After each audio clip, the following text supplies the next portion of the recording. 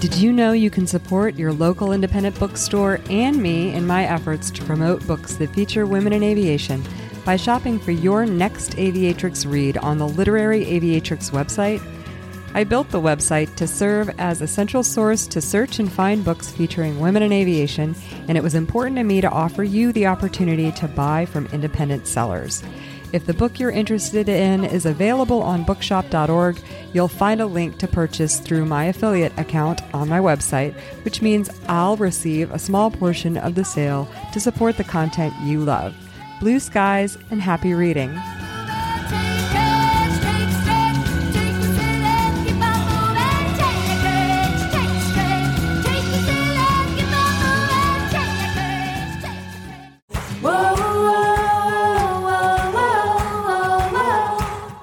This is Liz Booker with a Literary Aviatrix author's note from writers whose work features women in aviation and other experts in the field of writing and publishing.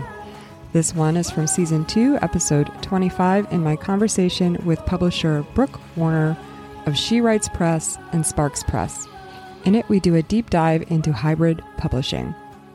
Help us understand the distinction of a hybrid press from those other options of traditional and self-publishing.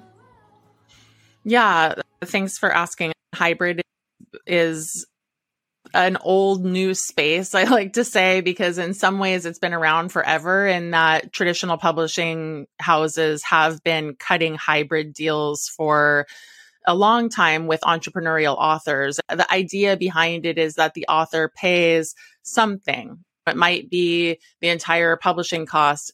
It could be parts of it. It could be the print run, whatever it is that the author is investing, and they're getting a higher royalty as a result. And so in that way, it's like a partnership publishing or co-publishing arrangement where the publisher is not fronting all of the costs. And since they're not fronting all the costs, the author gets a much higher royalty.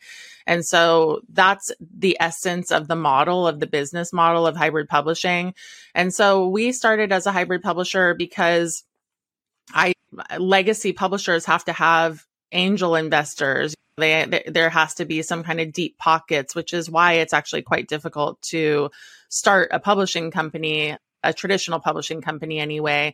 And I mainly just wanted to give authors a platform, an opportunity. And a lot of authors were interested in self-publishing, but they didn't want to do it all themselves.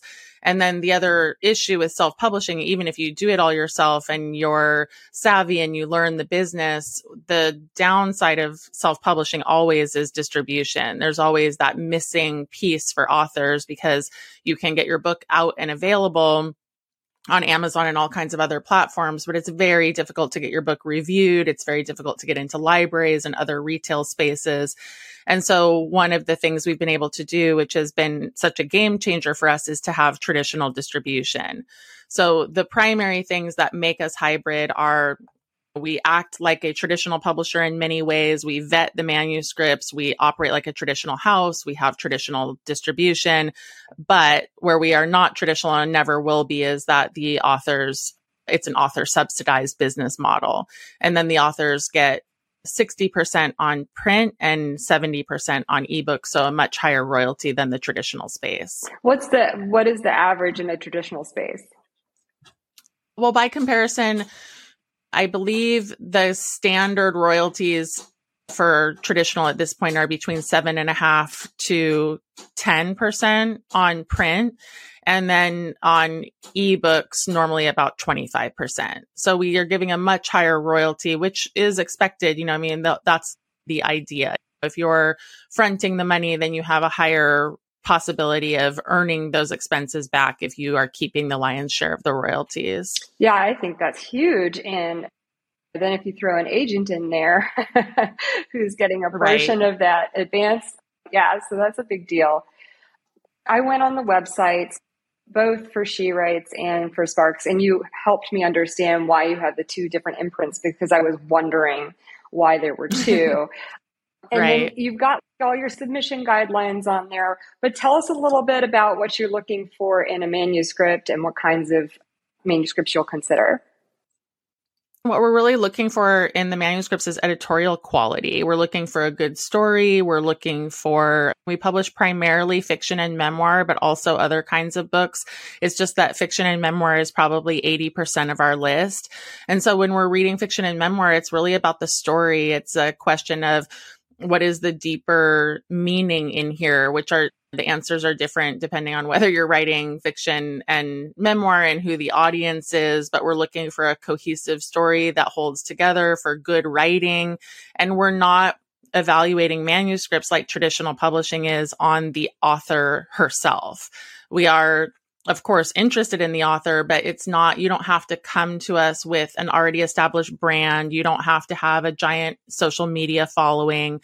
So it really is about the book. And that was always my original vision, because what was happening when I was working in traditional publishing was I was going to editorial meetings and I would fall in love with a book and I would bring it to the staff meetings where we were going to acquire, and I would just be gushing over the project.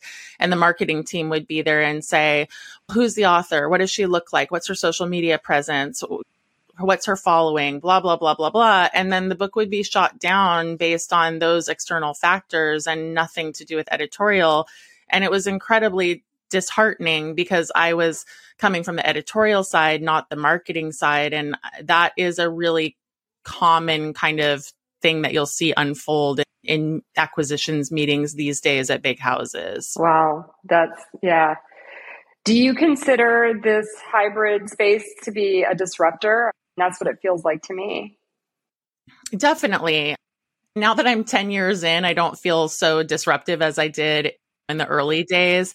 When I was 1, 2, 3 years in, I was fighting all the time, like for legitimacy and doing lots of advocacy. And it's not to say we don't still need that. We do. And also more hybrid publishers are entering the marketplace at all times. But now what I think we need is more standards.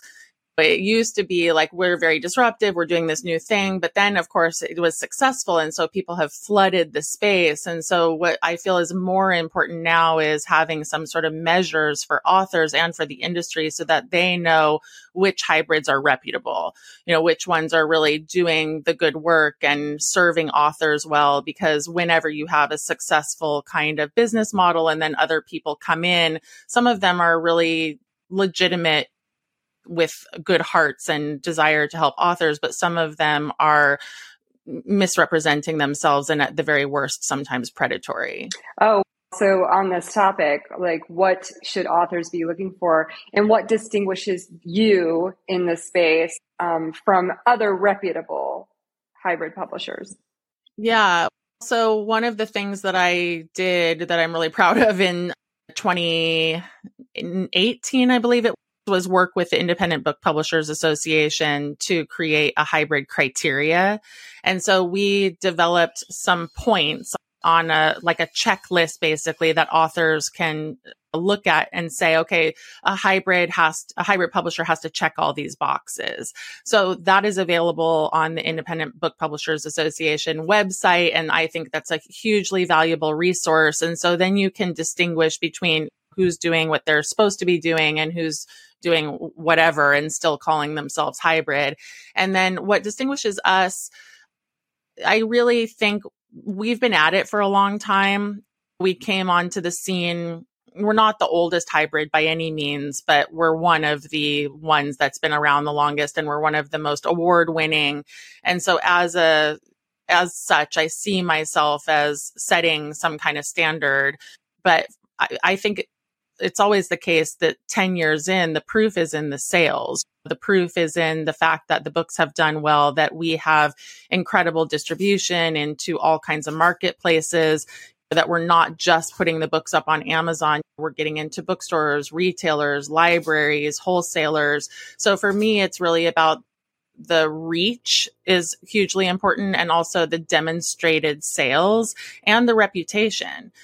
It's not that every single author has had a glowing experience with us. People get disappointed and not all books sell super well. But by and large, I think we're doing a giant service to the authors, and our books are bearing out and selling, and the press has a really glowing reputation.